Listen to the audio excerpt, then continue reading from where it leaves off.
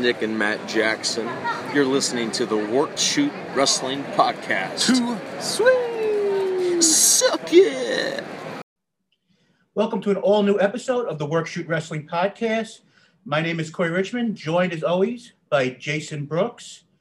Jason, this time last year we had the infamous roster cuts during a pandemic, and 4/15 kind of looks like it might be becoming roster cut day right after WrestleMania, shedding some of, I guess in their opinion, the fat, or in most people's eyes, the idea of, hardworking people, when you're making billions of dollars off of TV contracts, you just want to keep your bottom line looking good.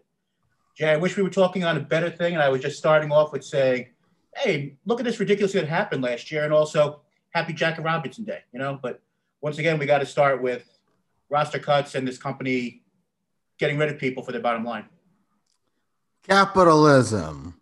Hooray. I mean, we'll go over the people in a minute, but this is the same story, same thing we did last year. It's a pandemic, and at least things are a little bit more opened up. People can, I don't think Japan's open up, but Impact is full on, Ring of Honor is full on. So there's places they can go, but it's a pandemic.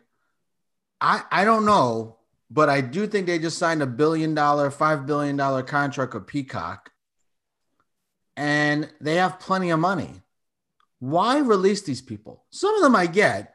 I mean, Bo Dallas hasn't been around in forever, and I get some of them, but some of the people are developing people.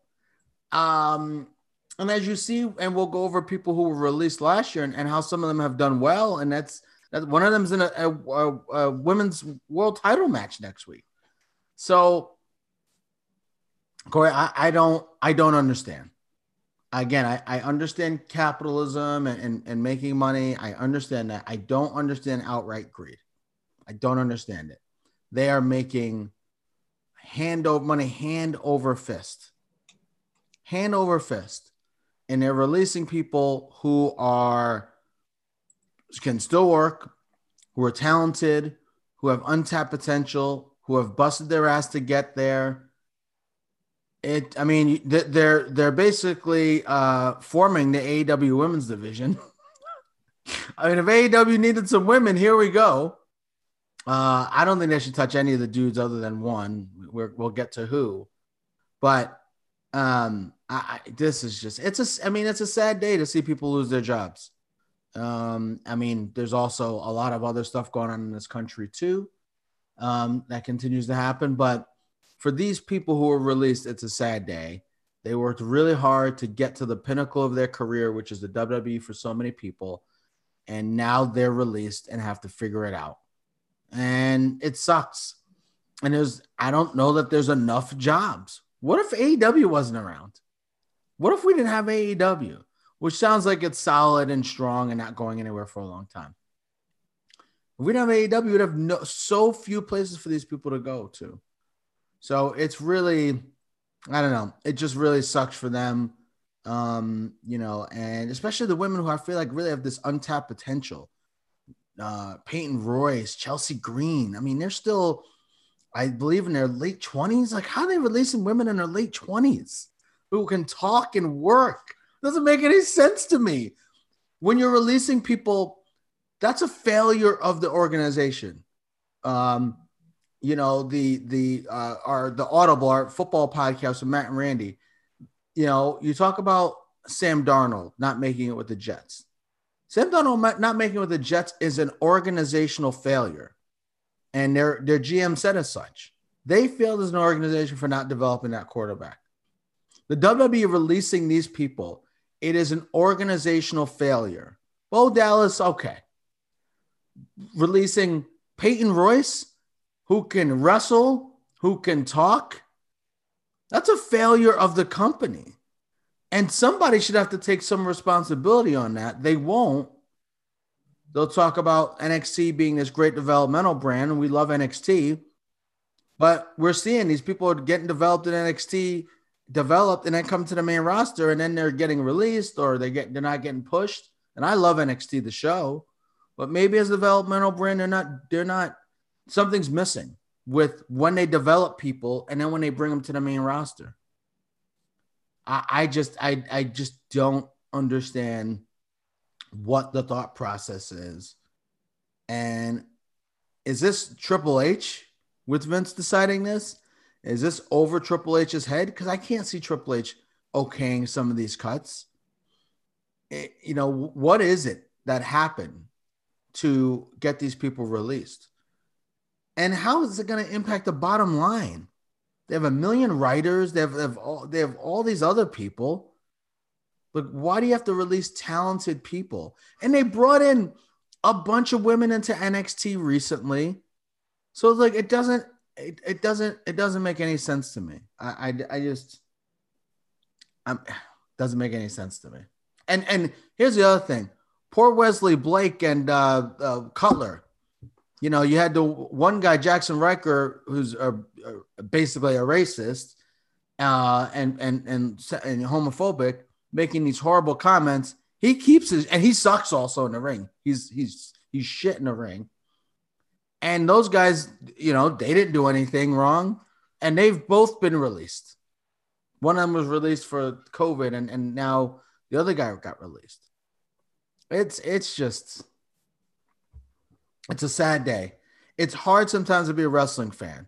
It really is. With all the shit we have to watch every week, some really good stuff, some horrible stuff.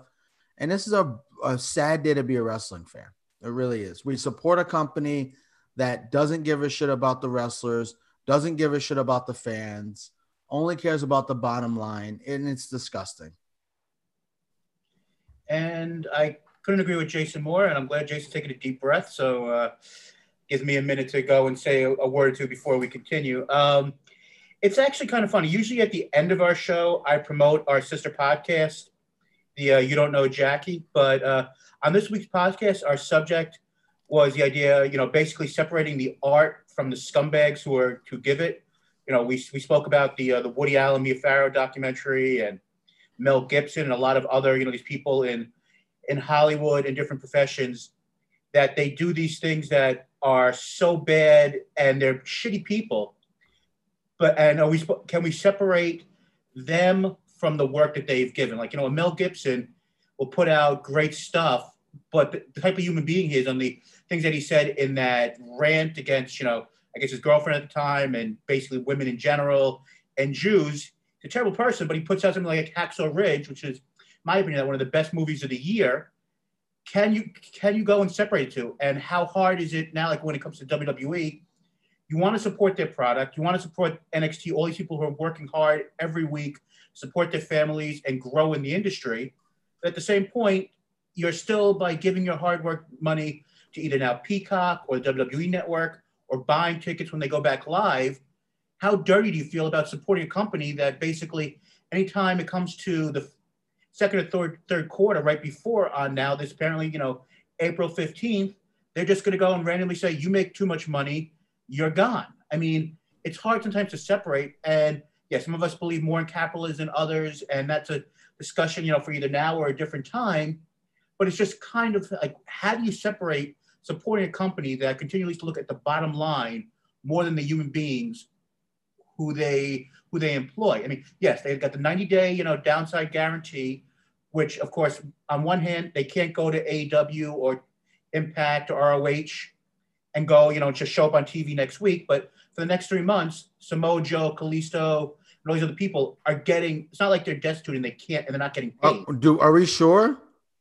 Pretty much everyone signed a 90-day no-compete unless they forego it. I mean, hey, if Samoa Joe wants to show up on AEW on Wednesday. Yeah, I just don't think we know enough about that. I think we assume it's 90-day no compete and they're getting paid and all this. I don't know that we know any of that. I know Kalisto's contract actually expired. So his situation, I think he can be on another show tomorrow. I don't know, who would want him necessarily. Not that he's a bad wrestler, but he can't talk, but Arena Mexico can use another headliner by. No, you can definitely go back to Mexico and make a lot of money. But I agree. I mean, let's go over some of these names. I mean, Okay, before we talk about that, your point about the supporting the company. And it's funny talking about like the good that they do because we're going to talk about Raw, toward the tail, a little later in the show, and how like that's not art. I don't know what that is. So it's shit, but it's hard. It's hard. It's hard. We talk about it in the NFL. Talk about it. You're a big UFC guy. Like a lot of these guys in UFC have done a lot of, not so great things.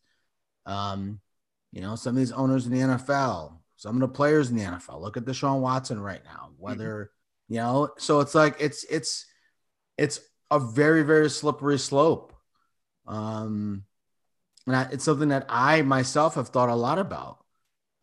Supporting sports, being a big sports fan for however long I've been there. A lot of sports fans are not great people. A lot of athletes are not great people, owners, managers, the whole thing. Tony La Russa is horrible.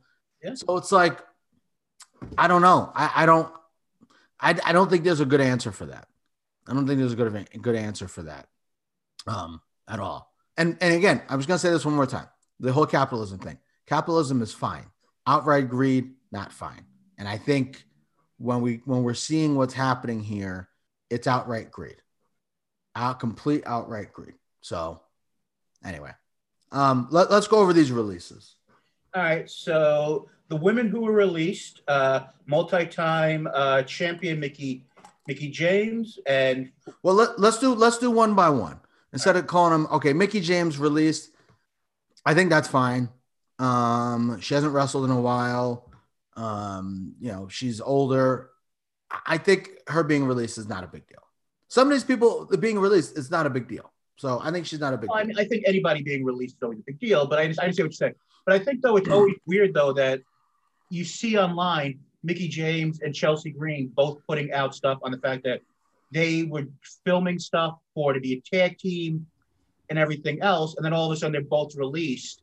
And you know what? Let's be honest here. The women's tag team division could use some help either on NXT, which has, a couple of tag teams, but they don't have many. And then when you have Nia and, Shayna Baszler as your tag team champions, that shows a little bit of the need maybe for. Not even a tag. Their whole depth of their women's division is not good. Let's keep going through these names. We'll talk more about the depth thing in a minute. Okay. Peyton Royce. How is she released? Now, I'm a fan of hers, right? On many levels, sure. Let's be honest. She's really good in the ring. She's wrestled some good matches. She's no Sasha or Bayley, but she's wrestled some really good matches. Last year, they talked about giving her a push. Her and Bianca were going to get pushes. I don't understand how they release someone like that.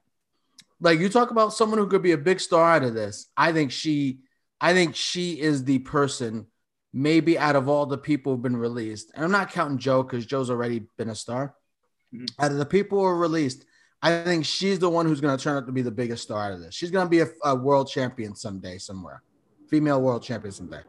And then the other half of formerly the Iconics, Billie Kay. Now, you could say Billie Kay is the worst wrestler on the roster. But what she's done on SmackDown with her comedic timing and what she's basically, when they say making chicken salad, chicken shit, stuff they give her, she has been very good. I agree. And it's amazing. She had a moment, I don't know if she got the pin or whatever at WrestleMania on Saturday in the Turmoil match, but she was actually, her team actually won part of the Turmoil match.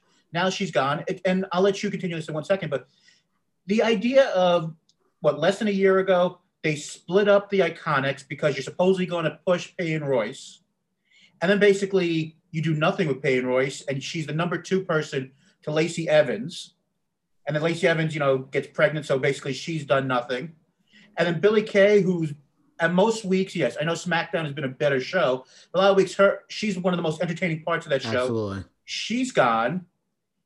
And then, like I said, you get rid of them. Why did you separate these two in the first place? I don't think there's a coherent plan. I don't think there's a plan. I think they're just doing shit. Right? Like, I just don't. Why release both of them? Billie Kay is a horrible wrestler. She But is extremely entertaining. She was, like you said, she was a great. I don't laugh at a lot of wrestling stuff because I think a lot of wrestling stuff's corny. I like some corniness, but like not too much. I thought Billie Kay was legitimately entertaining. Here's my resume. Yeah, she was legitimately funny. Like that. What Corey did. That wasn't funny. So like she was legitimately funny, you know? And I just not everybody has the, and Corey Graves actually put her over a couple of weeks ago because he talked about the difference between Peyton Royce and Billie Kay. And he said, Billie Kay has a character. We know who she is. Well, who she is now is on the unemployment line, unfortunately. And they don't have a ton of women on these rosters. I listen, God bless Lana. She's a nice woman. She seems like a sweetheart of a person. She is terrible. She's terrible. I'm not at all advocating for anyone losing their job. But if you're going to release, if I have my pick of Peyton Royce or Lana, like, it's not even close. It's like, how could they think like this is a good idea? Who thinks this stuff up? Go ahead. Next, let's keep going. Oh, I was just going to say, we could add another person to the list. Not that he's been used at all in the last, 500 years, but Mojo Rawley was just released as well. All so right. I mean, I'll be looking here and there to see if any more, releases come as we look at the shows. All right. People who are watching see me look. Yeah, I mean, Mojo Rawley, friend of Gronk left. He gone. I mean, they didn't do much with him. He had some. I never thought he was really that good in the ring, but he had some good, some good vignettes and that looking in the mirror thing that he did. I don't know what happens to him, but another guy, they could have done something with him. Yeah, I mean, and last thing on Payne and Billie, I think that they'll most likely do quite well on the independents and most likely find something pretty quickly. But you do wonder how quickly were these decisions, like some of these decisions were made, where basically, like I said, she was highlighted in WrestleMania and she was a focal point on the show, yes, as a joke character, yes, but she was a focal point week after week. And then she's just randomly gone. So it's just a little interesting. I don't know what they were thinking about. I have no idea. As I said, I think Peyton Royce is going to be a women's champion one day. I don't know what they were. And Billie Kay, I don't know where she's going to go. But I don't understand what they were thinking about or what the plan was. Next person on the list was Chelsea Green, who we mentioned quickly a moment ago. She was unfortunately hurt when they were going to finally look like they were going to do something with her, and now she's healthy again. And they said that, everything was leading towards the idea of her and Mickie James being a tag team. But she's one of those people who had a lot of potential. She was a cast-off from the original Tough Enough. She wound up getting signed by, TNA, was figured out how to make herself a character right away. She was in her and Dina Peraza, who got released last year, we'll talk about, who's one of the major success stories of the cuts from last year. They were basically, called up to Raw for a week. Then they were separated. She was with the Robert Stone brand. They separated that out of nowhere. And then they brought her up, but they waited 6 months to, actually debut her. It's just when she's got a lot of ability. She may not be she's gotten better in the ring, but just like, Billie Kay, her work outside with character development was so good, especially like I said, in Impact. No, she's good in the ring. I think she's good in the ring. I don't think she's Billie Kay. I mean, I love Billie Kay, but no, not Billie Kay. No, I think she's. Yeah, I think she's good in the ring. Here and again, and I don't want to do this, and I know I'm going to sound like an asshole. I don't want anyone to be released, but if you're telling me we could release Dana Brooke or Chelsea Green, I don't think it's close. I don't think it's close. And Chelsea Green can talk. She's got a good character.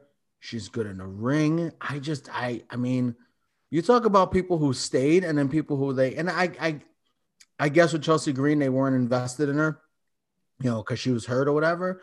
But I mean, when they put her on SmackDown, they were going to give her a push. So again, I do wonder, and we'll keep talking about the people, but I do wonder what the time frame was for them to say, okay, we are going to sit down and just make cuts. Like, did they decide this after the horrible show on Monday? did they decide this after? So what is it, Thursday? Did they just sit down on Wednesday and just say, okay, we're gonna release everyone? Like, I'm very curious about why they decided to do this in terms of the timing wise, or like you've been saying, did they decide, hey, every tax day, and it would be tax day except they're extending it because of the pandemic. Every tax day we're going to release everyone. I mean, I don't know. Yeah. Next person on the list is Kalisto, who I think has had a lot of potential, but the guy can't talk. I think injuries did not help the situation. I think that he can have, a good run if he goes back to Mexico, or maybe if he goes to like an ROH, maybe he can be put somewhere in the scenery when it comes to, some of the stables there. But I think he's very talented, but he's kind of another like Mystico, where great in the ring, injuries affected it. And it's just, if you don't speak the language, unless you're not someone who's great like an Io Shirai, you're going to get lost in the shuffle. I think Kalisto actually speaks good English. I don't think he's... sorry. Or either doesn't speak language or isn't great on the mic. I think he was okay. I think he was fine. I think he was... I mean, Lindsay Dorado and Grand Metalik. Grand Metalik doesn't speak any English, I don't think, but he's fantastic in the ring. So maybe, whatever. They wanted to keep a couple of the masked guys, or as Jericho calls them, the gimmick guys. Yeah, I mean, I think he'll be fine in Mexico. He'll be able to go down there, use the WWE name to be a headliner. And I don't know if they're doing shows. I don't know what the deal is with Mexico because they have a lot of issues with the pandemic. But I do think I do think he'll be okay, in Mexico. I don't know what he does in the States, but he can go to New Japan, do the juniors. So I don't know. I think he's got some options. Yeah, I mean, like I said, I wouldn't be surprised if he shows up somewhere and we go, "Wow, look at this guy! Give him a manager, and maybe he can do something interesting. Maybe like an MLW or something." But the next person on the list is Tucker. I think Sean Ross Sapp from Fightful.com had the best when he said earlier today, "We're going to see him like on Dark in like 90 days and be like, oh my God, this guy could actually wrestle." I mean, this is by far the guy on the list that most likely when people look and they'll be like, "Oh, it's Tucker. He was the second banana to Otis." But is Otis doing that much better since, he's lost, Tucker? I mean, Tucker is is a decent athlete. He never really got the fair shake. Once they got split, he became just one of the guys who chased after R-Truth. Hopefully he finds another job. Maybe NWA might be a good fit for him, or maybe an MLW. We'll see what he becomes, but I mean, I'm not sure what he is. I don't think he really ever got a chance once he left the tag team. Yeah. Sorry, I was looking at something. I think Tucker is actually like not bad on the mic. Interestingly enough, I don't think he's good in the ring, but now I do think Otis has had a nice run with Chad Gable. I think as a tag team, they've actually had a nice run, but yeah, I mean, he's not one I'm crying over, to be honest with you. Again, I don't want anyone to lose their job, but he's not one I'm crying over.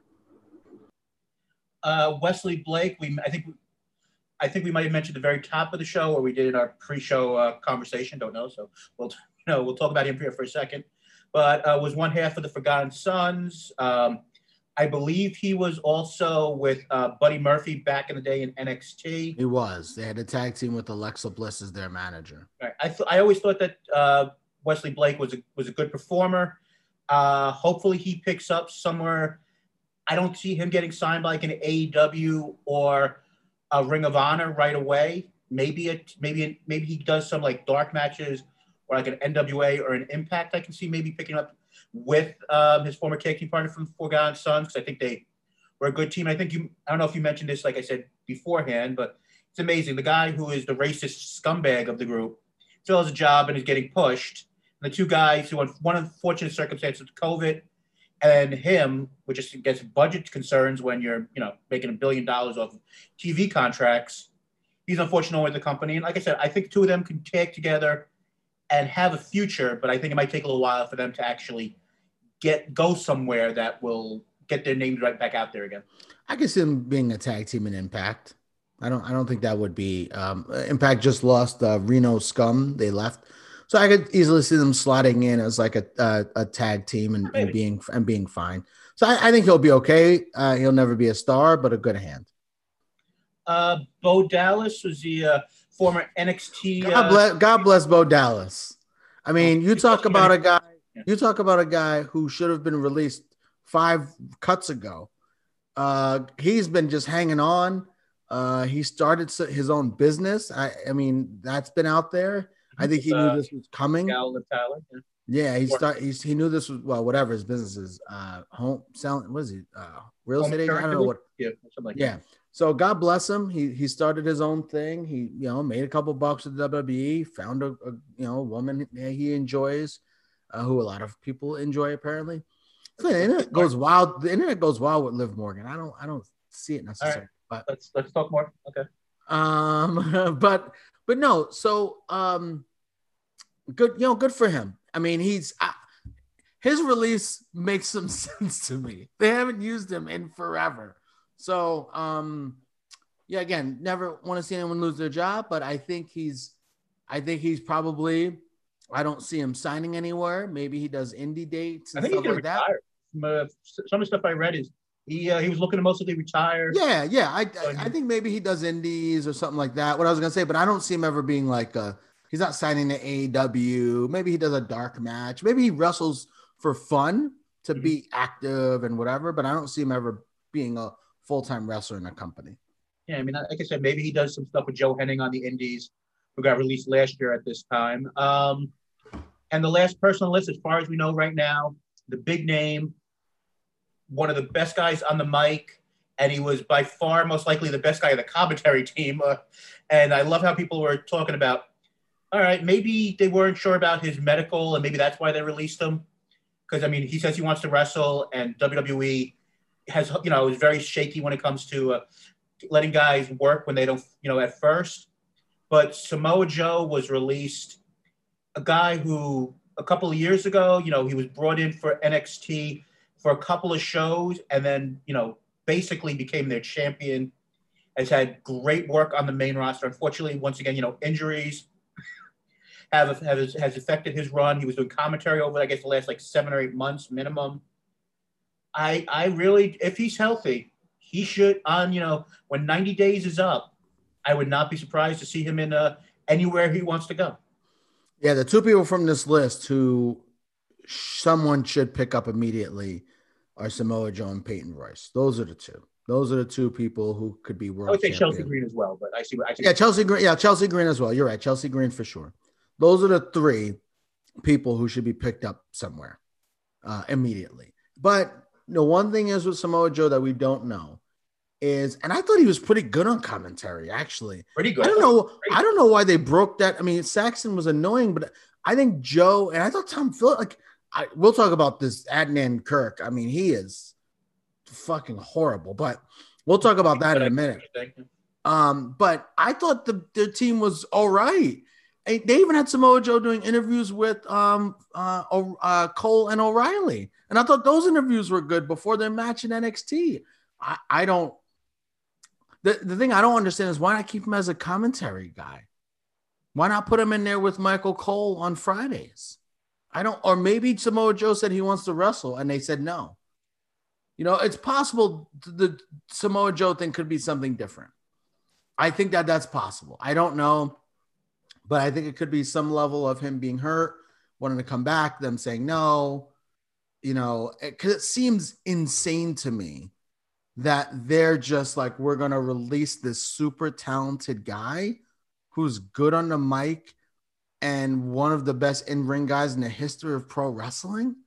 It doesn't make sense to me unless he's hurt or something. So, or, WWE we know is very conservative with the medical doctors and with Daniel Bryan and these guys who have been hurt, who they don't want to have wrestle because they fear they're going to have long-term injuries and they can come back into the WWE, like, we've seen with the concussion stuff. So that one I'm willing to say, like, I don't know enough information about.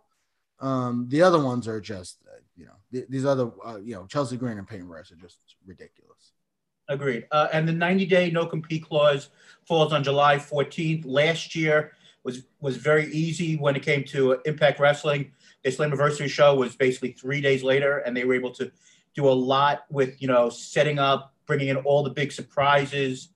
from the cuts and basically got, their biggest buy rate, I think, to date at that point for the show. So I guess what I would ask you is how quickly, like July 14th is a Wednesday.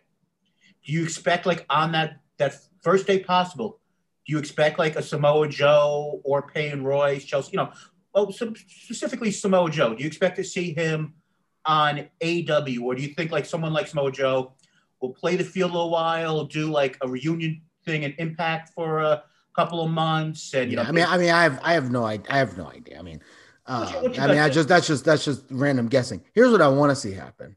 Okay. I want to see Samoa Joe, and someone brought this up on Twitter. We are on Twitter at WorkShootPod.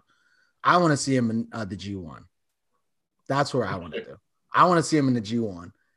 They've talked about, the Gaijins who've come over. Moxley, I thought, really added a lot to the G1 a couple of years ago. I think this year's G1 was different. Obviously, they couldn't have people come over. I think it missed something this year. And I think Moxley brought that. And I think Joe would bring that. I think Omega's brought that in the past, just like a different flavor. So I'd love to see Joe in the G1. That's what I would like to see as a fan. What he does, I don't know. AEW has a million dudes there. So, I don't know. Impact, he's been there, done that. Ring of Honor has money to spend, and he could wrestle a, pretty light schedule. I think they do like a month. They tape all their shows for a month or so. He just goes in there for a weekend, and then he can rest his body up for the rest of the time, and they pay pretty well. So I could see Ring of Honor being a possibility, and of course they'd love him versus Jonathan Gresham would be like unbelievable. Yeah. So I could see Ring of Honor. Impact I don't see. And AEW, obviously anyone could go to AEW, but I really would love to see him in New Japan. Maybe have him being strong a little bit, have him be in New Japan strong a little bit, being in, to be in the US until things open up in Japan. That's what I would like to see. Maybe part Ring of Honor, part New Japan. I think that'd be really, really cool for him. I think that'd be really, really dope for him. Peyton Royce, AEW needs to just sign him right now. Like, I know you can actually wrestle for a few months, but we're going to sign you like right now so nobody else signs you. And then Peyton Royce makes a debut. Maybe she becomes part of the Pinnacle or whatever. With her husband is part of, yeah. So. Yes. So, I could see something like that happening. And then Chelsea Green, I think she'll be somewhere, maybe go back to Impact or whatever. And the rest of these guys and gals, I'm not sure they really make enough of an impact. Yeah, I can see that. And like I said, I think it would be amazing if you're right with Samoa Joe going to New Japan and working one of those deals where he can work pretty much anywhere. I think it would be awesome if, July 14th, we see, Moxley standing in the ring still as, the champion for New Japan, U.S. champion. They have a confrontation, and you find out that he's showing up on New Japan Strong, and they're set up a program. Yeah, United States title. Yeah. And, working from there until they can have open board of the visas and everything. That would be amazing. Yeah, and I do suspect based off of, and we'll move on after this, but I suspect based off of what Joe did last time, because remember, Joe wasn't contracted to NXT. Right. He came there on a per appearance basis, and he did so well. I don't know how they didn't think he'd do this well, but he did so well. So many T-shirts are like, holy shit, that's right. And then, obviously he signed a contract. So, I suspect that he's going to do some type of playing the field thing. That's what I think he should do. And that's what I think he's probably going to do. He's made a lot of money, I'm sure. Like, he's good. I think now he just wants to do his own thing. So I expect him to be more of a free agent, but, who knows? And Deanna Purrazzo put it best on Twitter. She wrote, if we've learned anything this year, if when one door shuts, another one opens. I'm rooting for everyone today. I realize their true potential wherever they may land up. So, and Purrazzo this is really hard for her because Chelsea Green's her best mate. So they're very, very close. Absolutely. So, and one other thing, yeah. Chelsea Green is engaged or married to Zack Ryder. Yeah. So it's funny. He was released last year and she's released this year. Very interesting. Same thing. Sean Spears released last year. His wife released this year. Oh boy, Charlotte, you better watch out. You're dating anybody? Don't get too comfortable. But so just quickly, like I said, this was last year. The same thing happened right before the WWE declared quarterly dividends for the first quarter. Earnings, which I believe they had a nice little one again today. I think it was like 12 and 13 cents, which is quite nice, I guess, when it comes to the stock market. So they're doing great. But so last year at this time, some of the big names that were released were Rusev, the Good Brothers, Dana Purrazzo, and Hawkins and Ryder. So those were some of the big ones. Looking at it now, I mean, I think they're all doing pretty well. So, it's not like this is the end of the road for these people. And the other one is Drake Maverick, who actually made a storyline about. And I think someone asked on Twitter earlier today, I was seeing online, could you see them doing this again with another person, a Drake Maverick type of storyline? I don't think they do something like that 2 years in a row, but do you think there's a possibility they can do something like that where they give somebody back their job? And it of course, wasn't initially supposed to be that, but they could work it into like another story? Or do you think that would just be kind of ugly again, doing something like that, just even though it worked once, but then it would just feel like, a little shitty? I think the one difference is Maverick was in NXT at the time, right? Mm-hmm. And so I think that was maybe a little bit of Triple H, like pulling and whatever. The fact these people are all in a main roster. And I don't know how it works with contracts. I have no idea. We know what every athlete makes. WWE, we have no idea what anybody makes. But it seems like when they move from NXT to the main roster, they sign new contracts. So part of this is I don't know if Drake Maverick was getting a main roster contract or an NXT contract. So I think that's also kind of a part of this too. So I think that, and that's also maybe why he resigned. They paid him less money. I don't know, but yeah, I don't see that happening. Maybe, yeah, I don't see that happening. Oh, and two other big ones was Leo Rush and EC3, who both are doing, quite well. Yeah, and, it's funny. Eric Young, who wound up winning the Impact title. I would. That is interesting, Corey. That's an interesting list. I'd say most of those people have had some level of success. They're not nowhere. Yeah, there's somewhere making a living, doing what they love. So I mean, and some of them are doing at a very high level. Leo Rush is all over the place.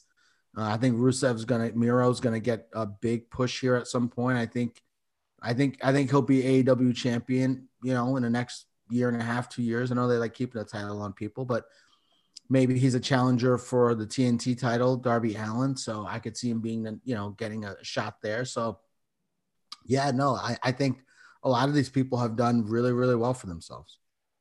Yeah. So, I mean, like I said, I guess what I'm just saying here is that just because the person was released doesn't mean their career is over. And you never know. Someone in 90 days or could be brought back. So you never know if, maybe they need somebody that, they don't get brought back if somebody else doesn't pick them up.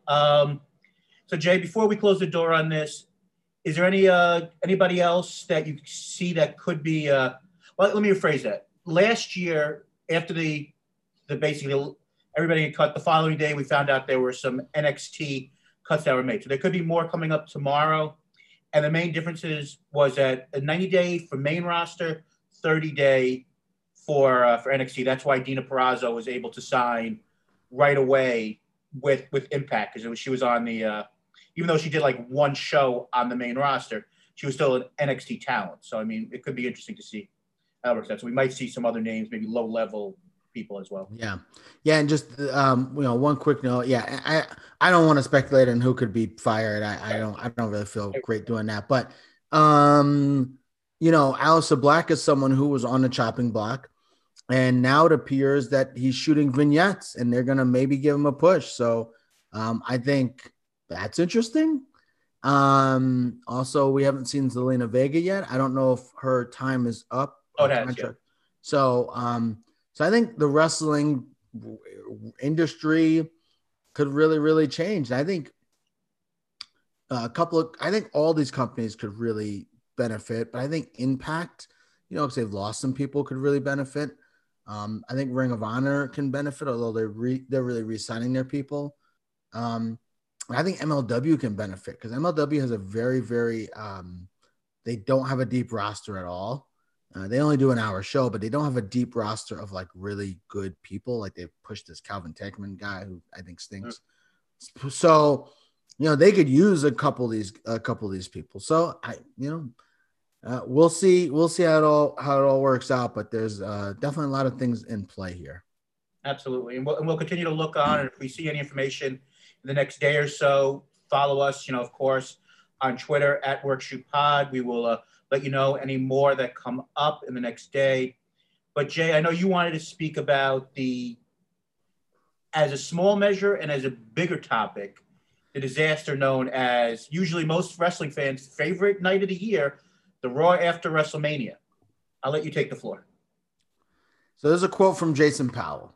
I always read his reviews after the shows. ProWrestling.net. We've former guest of the show, friend of the show.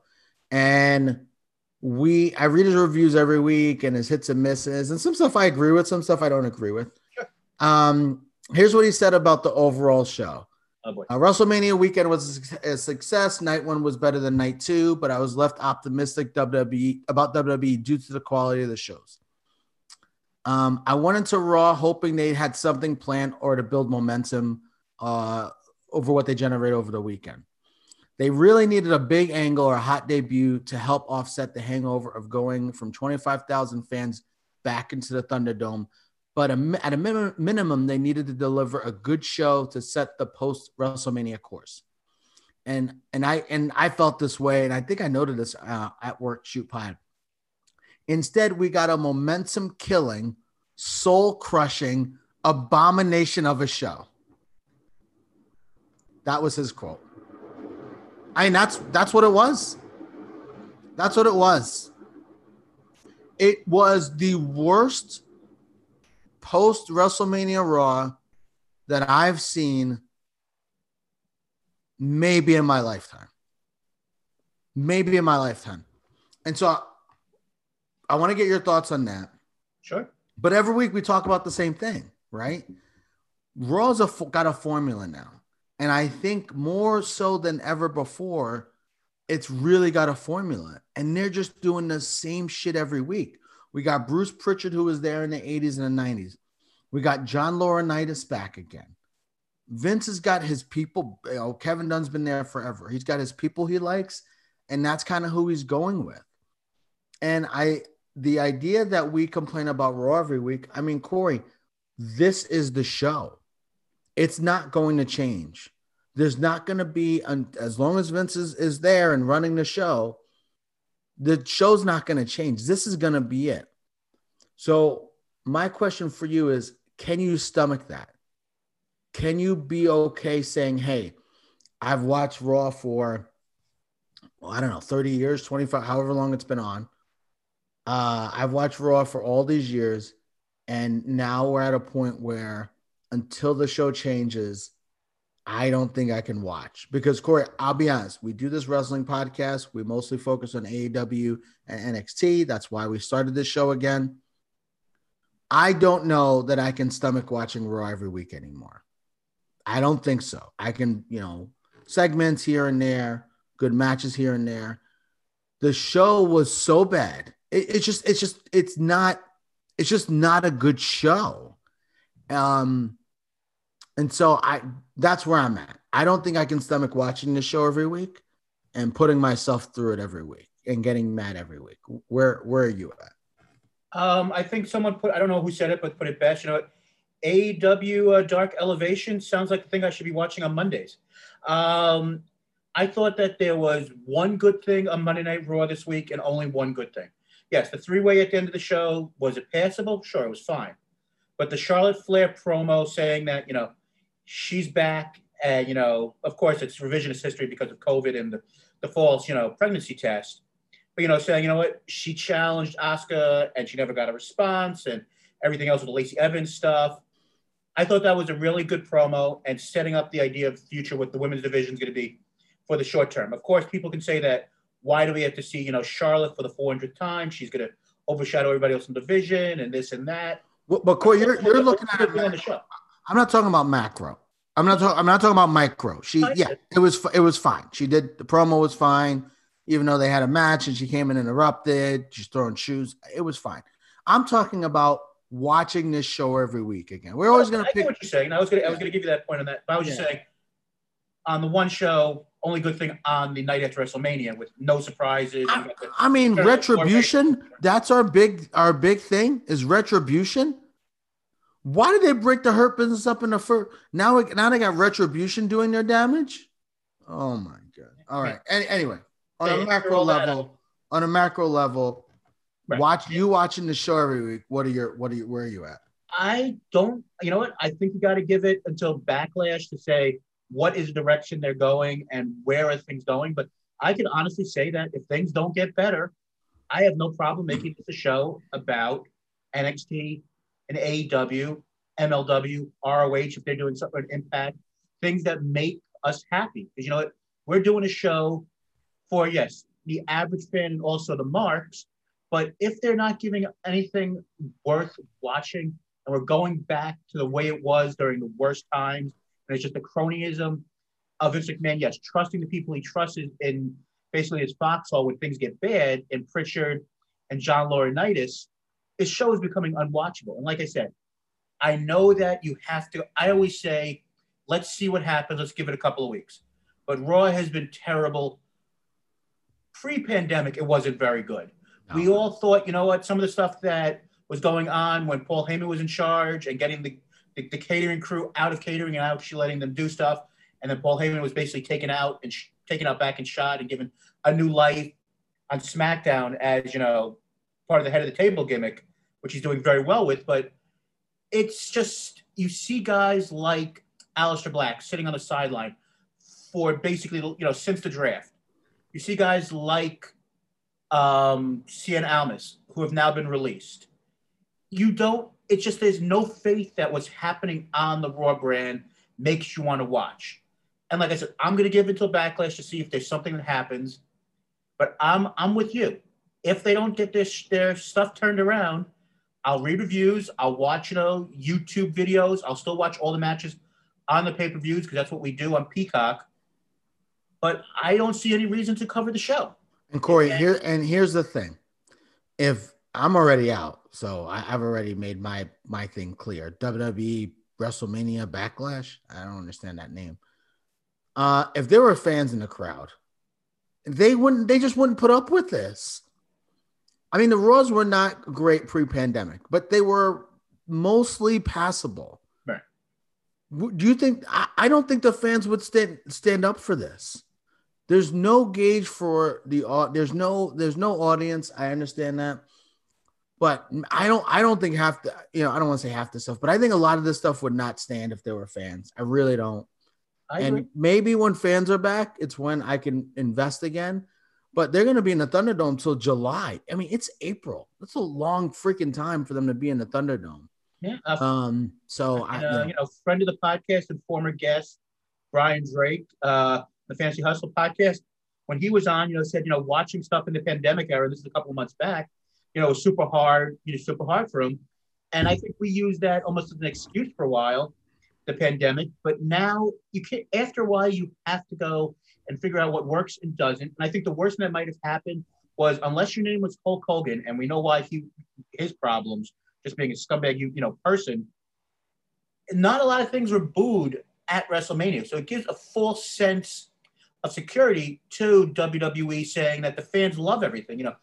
If you look at it, I mean, yes, MSK was booed on Tuesday for some reason we don't understand. But for the most part, most things at WrestleMania were positively received. And I think that's the worst thing that could happen. It was when you have a crowd and they basically have the self-reassurance that everything we're doing is working.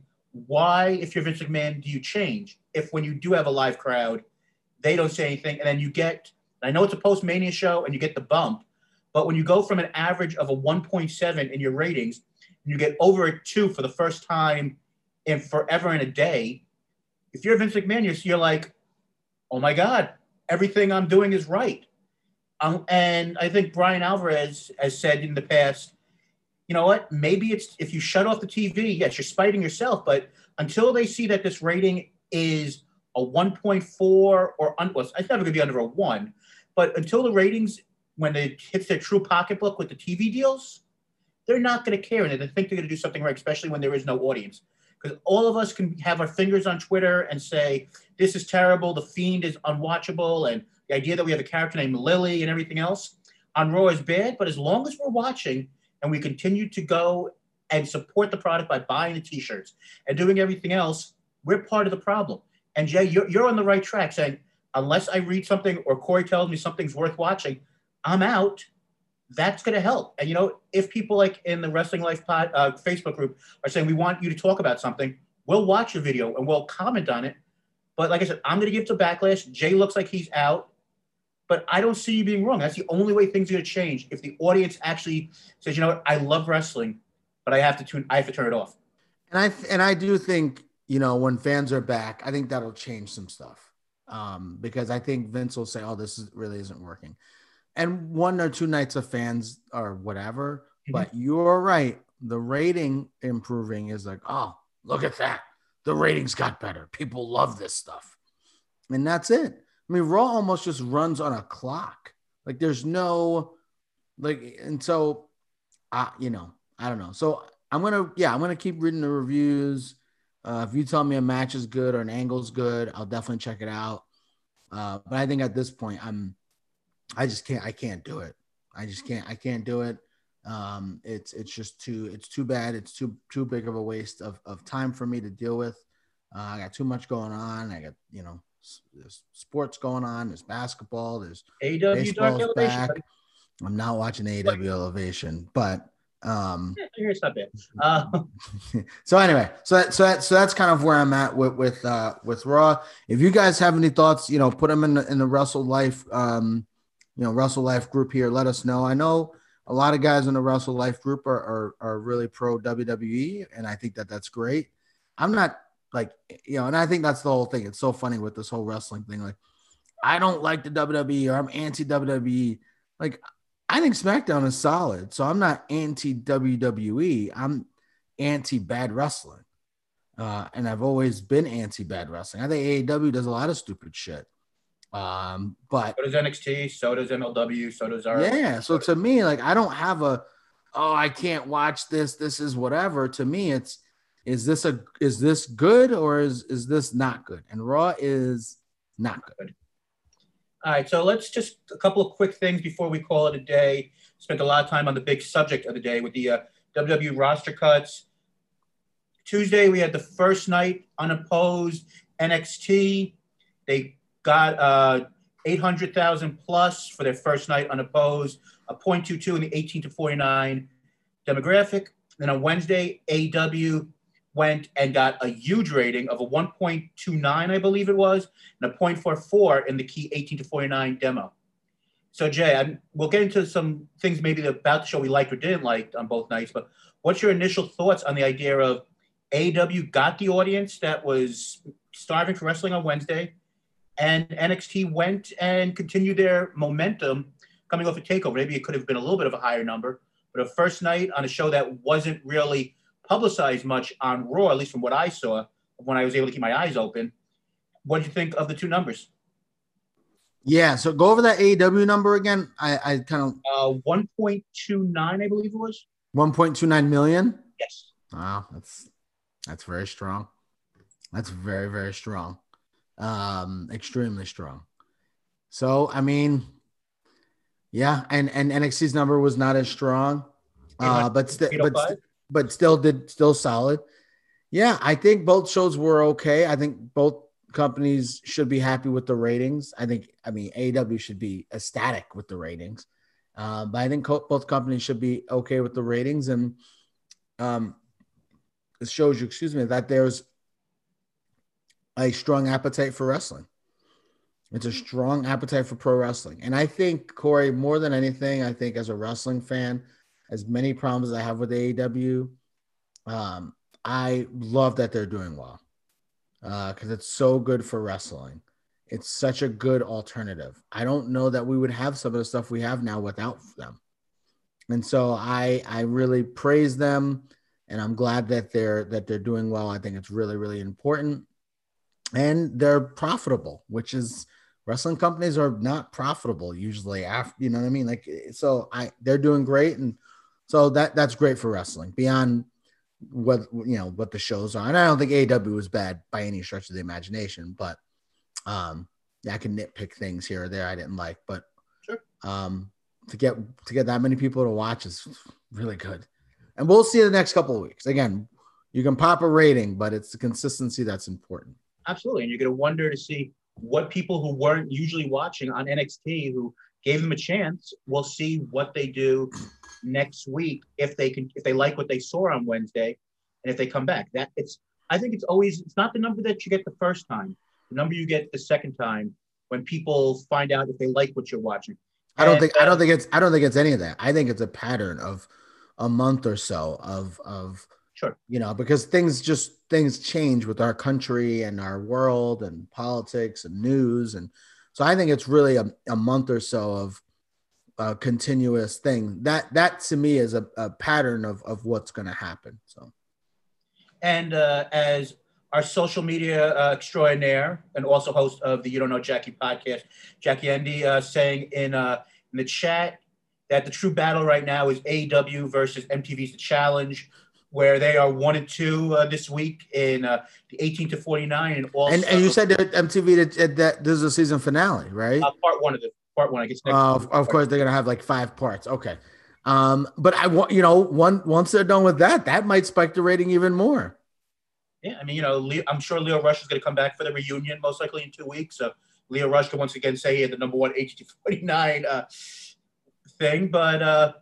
Yeah, I mean, it's going to be interesting to see what happens and if these companies can keep the numbers going. And like I said, you wonder who liked what they saw, who didn't. I mean, like if you're watching AEW for the first time and you saw that Young Bucks versus Pac and Phoenix match to start off, I would say, wow, all right, I'm going to get good wrestling on Wednesdays. If you watched on Tuesday as an AEW fan and you saw some of the stuff that went on there, I think you most likely were intrigued as well. So I think both nights showed to new fans what they could be watching. And I thought both shows did very well for first try on their own.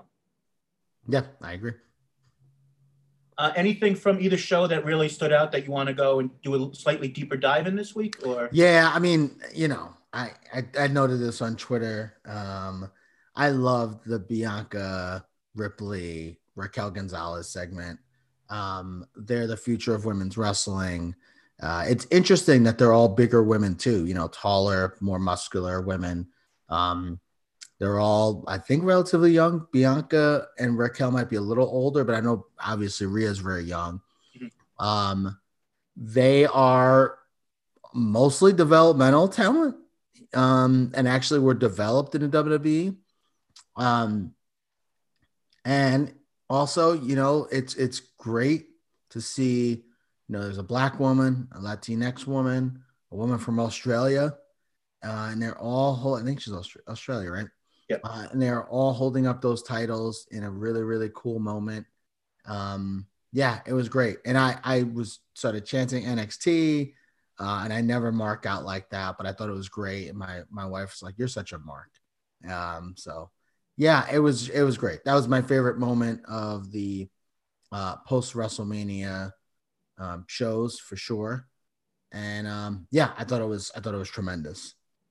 I would say I love the moment, and we had this conversation offline that I thought it was a little bit weird having it on TV due to the fact that you just had the two Raquel and Rhea Ripley basically in a blood feud for 3 months where they were basically trying to kill each other in like a last man standing match, which was really good. It just felt like, I understand that sometimes you pull back the curtain and of course you have all the stuff that happened in the past with members of DX and everything, but I don't know, that was just the one thing about it that it felt like it was kind of out of place. I know you like I said, you loved it, Corey. It's wrestling. We know it's scripted. They don't really hate each other. They're really good friends in real life. It's professional wrestling. And I I think so. I think understand that. sometimes we are in on the business. We know what's happening. And for those women to say, I want to celebrate this with my friend and to pull the curtain down a little bit, I think is fine.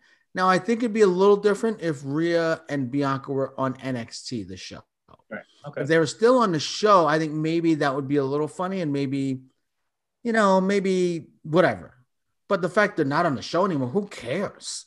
No one's even going to, no one's going to remember that. They haven't even told us on WWE on Raw who Rhea Ripley is. We have no idea if she's a heel or a babyface. We don't know anything about her. We know what Charlotte is because we always know what Charlotte is. So, and Bianca, we know what Bianca is.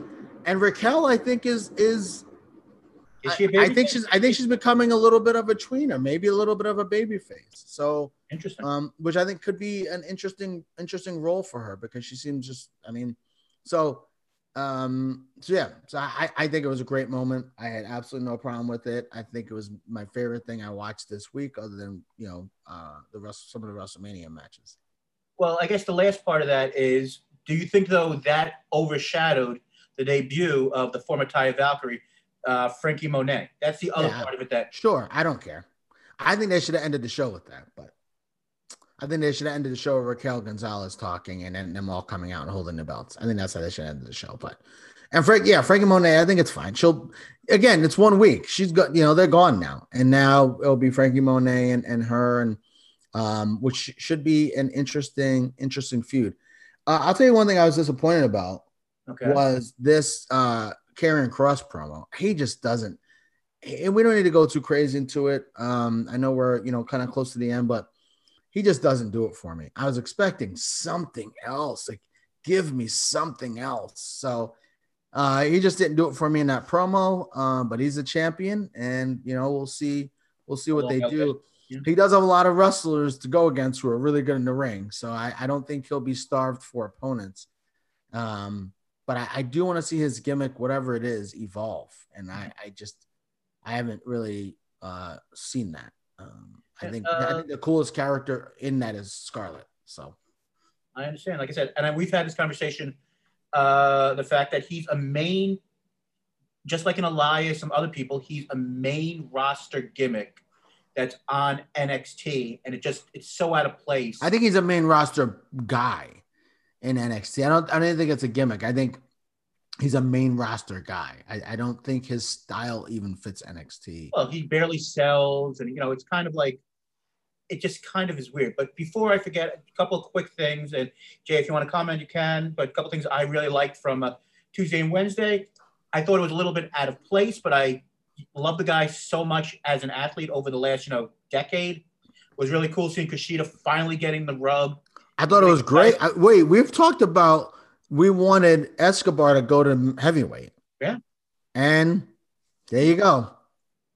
Yeah, and then they set up, future feuds, with Devlin and we've also said we wanted Kushida to be pushed, and he hasn't been pushed. There you go. They accomplished two things easily. And Escobar could say, "Oh, it was a surprise win. It was bullshit or whatever." So, yeah. Another thing that I enjoyed on the other end of the spectrum with AEW, I like the every way that they used Mike Tyson on Wednesday. They didn't just use him for like 3 minutes and just say, "All right, we got Mike Tyson there." They kind of weaved them into a lot of things in the first hour. I thought that was all done well. I truly liked that they gave us a little bit more storytelling on this Chris Jericho face turn, where it wasn't just like, all right, I got beat up, I'm a babyface now. It was like, I called up Mike Tyson and I said, we've had some problems in the past. Let's figure this out. So it actually made sense. And one of the major things we say is everything moves so fast in this company that we don't take the time to actually say, why is this happening? And I thought that was well done.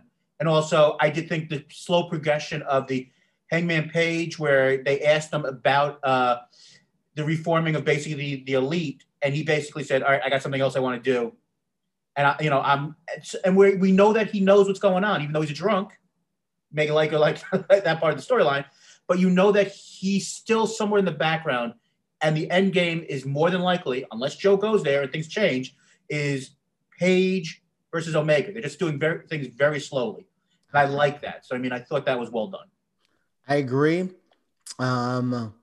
I think they just, the Dark Order is just I love them, but they're just such a jobber stable. To go against the Elite, it just doesn't make sense. I thought AEW was a solid show.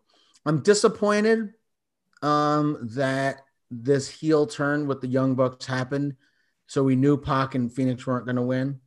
I think it was a bummer they didn't win because I don't know what you do with them now.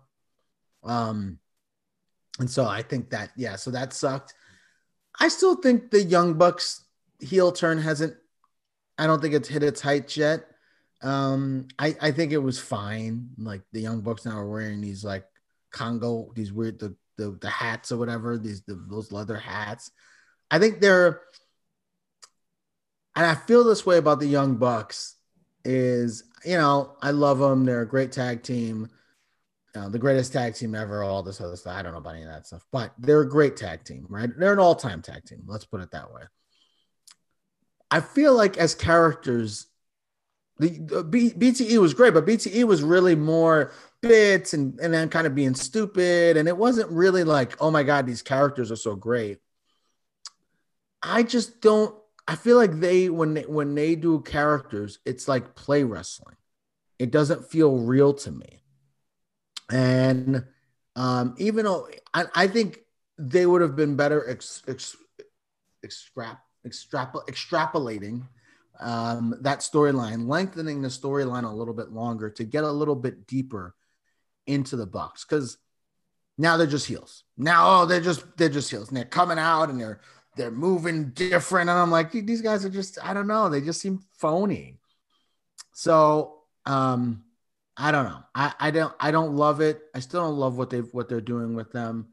I think they should have waited longer to turn, but they wrestled a pretty good match. I enjoyed the match. And we'll see that the Darby Allin Matt Hardy match. I wish it was a little bit, again, they're doing too much in these matches, but that the coffin drop spot was crazy. And I'm going to give it to them. Jade Cargill and Red Velvet had a decent match. It was not, it was not bad. I actually thought it was pretty solid. So Cargill is showing that she can do some stuff in the ring. Obviously, a very well laid out match, I'm sure. But she's got a lot of ability, and we'll see. So overall, they're doing the thing with Christian Cage and Team Taz. So that's going to be a feud. So I thought it was a show that moved things along. I don't think it was anything nuts, but I thought it was a show that moved things along that I still think is doing too much. And you have a women's world title match, and we don't know anything about Tay Conti. We know nothing about it. We've never heard the woman talk. We've never heard anything about her.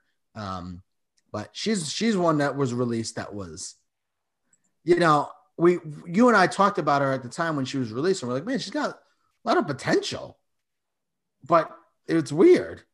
And she's really showing that potential, especially in the ring. She's had some really good matches. So I've been impressed with her, and I don't think she wins the title. I think that's Britt Baker's to lose, but I think they wrestle a pretty good match, and hopefully they give them some time on Wednesday. All right. So we are part of the great Life Group podcasts, and very proud and excited to be on that. Obviously, we're on Wrestle Life right now, live. So Monday we've got Dong City with Henry and Vince. Tuesday we've got the Audible with Matt and Randy. Can Deshaun Watson stop getting massage therapists? Thursday we've got Work Shoot Wrestling podcast. That is us. Friday we've got the Step Back with Jacob and Leon. A slow crawl here till the end of the regular season. Keep it up, Julius Randle, most improved player, plus 3,300. And then Sunday we've got Total Bases with Felipe and Sean. We are Worked Shoot Wrestling Podcast. You can look us up. We are on iTunes, Stitcher, Spotify, wherever you get your podcasts. We're on Instagram, and we're on Twitter at the same name, Worked Shoot Pod. So check us out. I think I'm going to try to live tweet a little bit more now at these shows. I'm not going to watch Raw anymore. And these shows are like Tuesday, so I could pretty much digest. And I really enjoyed that, Corey. I enjoyed the idea that I could really digest NXT and digest AEW. And I didn't feel like I had to like rush through. So both enjoyable to watch. And so, yeah, check us out. Absolutely. And of course, you could also check us out on iHeart Radio as well. But as always, there's another podcast that we are part of. And Jason, I swear you'll be on one coming, the next year or so. To our next round of cuts. Well, I thought that one that was interesting. The one that you guys had about talking about scumbags or whatever and figuring out these subjects, I would really give you some good insight, but I guess I'm You're too busy. no, I'm not a main roster guy. Anyway, that podcast, I might have to talk to Jackie Andy and see if she can get me on the show, pull some strings. That podcast, by the way, is You Don't Know Jackie. You Don't Know Jackie, Jackie Andy, Jackie Corey, Jackie Rachel, the comedy podcast for the ages. Very cool. And as we spoke about earlier, this week was about basically separating the art from the scumbags that are making it, and a little bit about cancel culture, on how it's separated based on a little bit also, on your political party with compared to Alex Baldwin to a Mel Gibson on who you do or do not support, on how, certain things may be forgiven more quickly. But Jay, our final subject of the day is, yes, we know that Samoa Joe, the best commentator most likely on either brand, WWE, is no longer with the company, but they brought in a new commentator from MLB, used to be on ESPN, didn't leave there in the best circumstances. We're going to talk about that, but Adrian Kirk? Adnan Kirk. There you go. I pronounced it So wrong. I go ahead. Share your thoughts before I go, because I got a lot of thoughts. I know that he's getting a lot of heat on the fact that he basically didn't know any of the moves. None of the moves. He didn't call one move, Corey. Apparently, he was a wrestling fan as a kid, and I found it fascinating the fact that he said he was surprised that so many people didn't, I guess, like what he was doing or didn't know who he was beforehand. I'm going to be like everything else I say. I'm going to give him, a couple of weeks to see if he can figure this out. I personally think they should have done what AEW did, where they had, practice sessions, and maybe they did and we just don't know about it, but practice sessions with Alex Marvez, who was initially supposed to be, one of the faces of the company when it came to commentary. And they realized he just wasn't good at it, and they gave him a backstage role, which he's actually become, actually pretty decent at. Yeah, he's pretty good. I don't know how good or bad he can be. I mean, is he Mike Adamle level? No. Because, Mike Adamle's, the worst of the worst at this point. But Mike Adamle also, remember, he was going through some stuff, and now it's come out that he basically had CTE, and now he's got, a lot of memory problems. So Mike Adamle, people rip him, and now we know some of the health stuff he may have been going through. I'm going to give Mike Adamle a pass. He was going through some stuff, and he's really going through it now. He can't remember anything. So I'm going to give Mike Adamle a big pass here, but I do wonder though what was going on here, because we also know that the guy who used to represent him is basically one of the heads of WWE right now, and Khan, who's basically one of their key players. So I mean, that's mostly the reason why he's there. I'm going to give him a chance. The first night was not good at all. You saw as the show went along that Graves and Saxon basically were calling the whole entire show, and he was just basically throwing to breaks. So, I mean, maybe he gets better. We'll see where this goes. I mean, he is a big name. It's always nice to have somebody. He's a big name. Is he a big name? They thought he was. And I guess, we'll see how this goes. But, Jay, what was your thoughts? And are you going to give him – I know you're done, but are you going to at least, follow on how good or bad he is? He was fucking terrible. He was absolutely terrible. At least if you're going to do it, know the moves. Okay, so my thing with Adnan is I've known of him for a long time. He used to be on this show called Ryan Russillo Show. Mm-hmm. Obviously, Ryan Russillo, very famous guy on the ring or whatever. And Adnan was always like a good guy. Like, I liked him. I never felt like he was like this huge sports fan. I felt like he was more of like he was big into movies. Like, that's his big thing. Like, he knows a ton about movies. Okay. And so I never thought that he was like this huge sports fan. His knowledge was never like amazing. He's never done play-by-play, apparently. And he never did play-by-play. And so they fired him because of the whole whatever Baseball Tonight thing. He does a podcast with Lombardi. Same thing. Like he's kind of the host and he lets Mike Lombardi go and he do a football podcast, but he doesn't really know like the subjects. It's like he's reading everything off of a teleprompter. That's the sense that I get from him. And he never did play-by-play. So he never did play-by-play for combat sports. He never did play-by-play for any of these sports. So to me, it's such a weird role. Like if he was like the in-studio host or a backstage commentator, I think he'd be good doing that because he's got like a personality and he can be funny. But to have this guy be the play-by-play and not even throwing into the fact that his voice is just not, he just doesn't have a real strong voice. And there's a lot going on. There's no fans that piping in the noise. What's going to happen when there's 25,000 people and he's got to talk over them? He can barely talk over Saxon and Graves. I mean, I think they should just have Saxton and Graves be the commentators, to be honest with you. I think Saxton, he's the biggest mark of them all. Saxton can call the matches and Graves could be the commentator. I actually think that could be, I don't want to say modern day Gorilla and Bobby Heenan. That's blasphemy. Yeah. But I think it could be I think they could make a really fun team, actually, if it's just the two of them. I thought Adnan was horrible. The fact that he was surprised that he got as much heat tells you all you kind of need to know. I don't understand why they got rid of Tom Phillips. And Tom Phillips was not Jim Ross circa 2005, but I think I know short term. I think they said that there are at least heavy rumors that he was in the COVID protocol, and so I mean that's reason. Yeah, no, but he's not doing the announcing. Right. He's not the announcer. I mean, protocol to be he's out for 2 weeks. He's not and now he is still employed, and I think he's doing something else. So I'm glad the man has a job. But why is he not there? Like again, Tom Phillips is amazing, but I thought he was solid. I really did think he was solid. Put the guy who's in NXT in there. I think he does a good Vic Joseph. I think he does a good job. I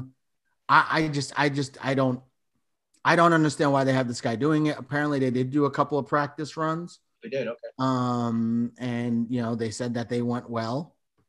But Corey, it doesn't matter, right? We could talk about like nepotism and this stuff in the NFL, how everyone's a coach because their dad's a coach and everything like that. And listen, he got his job, it sounds like, because of Nick Khan, the president of the company. Supposedly he hasn't even met Vince yet. I mean, who knows how true any of that is, but I just think he's gonna be terrible. I don't see this lasting long. I don't. I think if he was a wrestling mark and came in there and wasn't good at first, and his voice wasn't that, you could say, all right, I think he'll figure it out. But the fact that he is like doing this like as like a play, like I don't think this is a passion of his. That's what I'm getting at. I don't think wrestling's a passion of his. And I think when you have people who are doing wrestling as announcers and broadcasters, and I know a lot of wrestlers come from different backgrounds, football backgrounds, and they don't grow up around wrestling. I get that. That's a little bit different. I think as an announcer, I think you have to be a mark. I think you have to like love it. I think you have to know the moves without like someone telling you what the moves are. I think you can't just say, oh, I did a bunch of research and now I know you're not calling LSU and Alabama. You can't, the one thing about with the WWE audience and wrestling audiences in general, you can't fake shit to them. It's got to feel authentic. And I think with Adnan Kirk, it doesn't feel authentic. He doesn't feel authentic. I've never felt like he felt authentic except when he was talking about movies. So that being said, who knows? He'll be there for 5 years, whatever. But I think he stinks. So we'll see. Well, we'll see how it goes for him in the coming weeks. We'll be back next week with reviews on AEW Dark Elevation. Maybe not. Another week of NXT. We'll see how this Ty Conti title match goes. And, we'll see if there is any build to Swan versus Kenny Omega, which is next week on Impact. We'll talk about that and a whole lot more. But, Jason, as always, the final word is yours as we once again say, enjoy Jackie Robinson Day, and don't forget all the things that happened in our past so we do not repeat our mistakes. No, they're still happening. They're still happening as of yesterday. That being said, I think we're done here. See ya. Let's analyze that. Who fires people around here? You or Funk Man over here, huh? Who? Let me ask you a question, Johnny. Funk Man, did you personally face-to-face fire Vladimir Kozlov on Friday, huh? Did you fly yourself to Florida to tell Harry Smith, yes, his name is Harry, not David Hart Smith, that he was no longer needed here? Huh? Did you tell Chris Masters, somebody who over the past year has worked his ass off to get better, did you fire him face to face, or did you call him up and say, hey kid, it's a budget thing, best of luck in your future endeavors? Don't call me gutless. You have him do your dirty work.